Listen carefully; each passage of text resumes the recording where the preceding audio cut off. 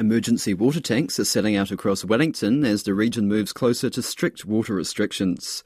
New modelling for Wellington Water shows the chance of an acute water shortage has increased from 24% to 33%. Wellington Civil Defence is selling emergency 200-litre water tanks at a discounted rate through councils, and they're being snapped up. Wellington City Council had 80 tanks delivered this morning, but that's sold out by 12:30. And Hutt City Council and Upper Hutt City Council have also sold out. Porirua Mayor Anita Baker says her council is seeing similar interest.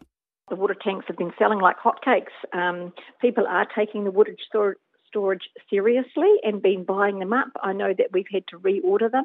And a lot of people have contacted me about the tank guy, so he does the bigger ones.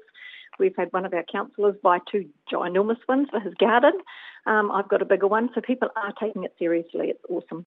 Anita Baker fears that there could be an acute water shortage. It's a real worry for me. I'm hoping and got fingers and toes crossed, but if it happens, at least people will be prepared with water and people will be taking things seriously.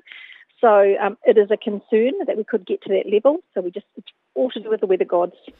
Under an acute shortage, Level 4 water restrictions would be brought in, banning all outdoor water use, and indoor water would be reduced by up to 50%.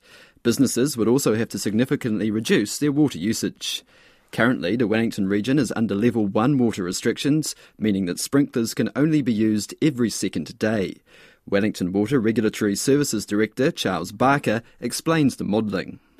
The modelling is always being updated, and it takes in a number of different inputs, and as we get closer to the event, obviously it's a dynamic situation, things become more clear.